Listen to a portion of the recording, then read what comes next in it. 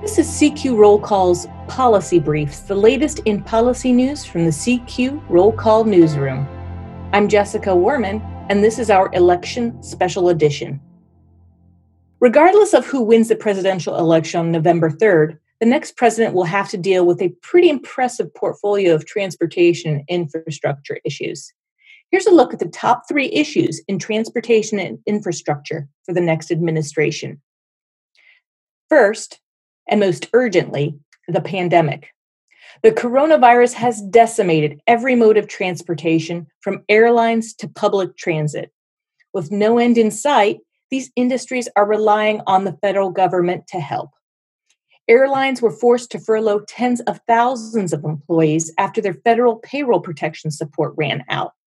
Amtrak, which typically relies on about $2 billion in federal subsidies, is now asking for more than double that.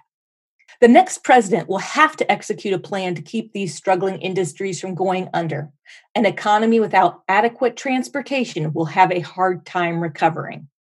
Next, how to pay for our highways, bridges, and transit. Rather than pass a bill paying for all of that, Congress punted this fall, opting to extend the 2015 law authorizing payments for such infrastructure by another year. But that law was passed during a different era, and the federal gas tax, which pays for roads and bridges, hasn't increased since 1993, even though cars now use less gas.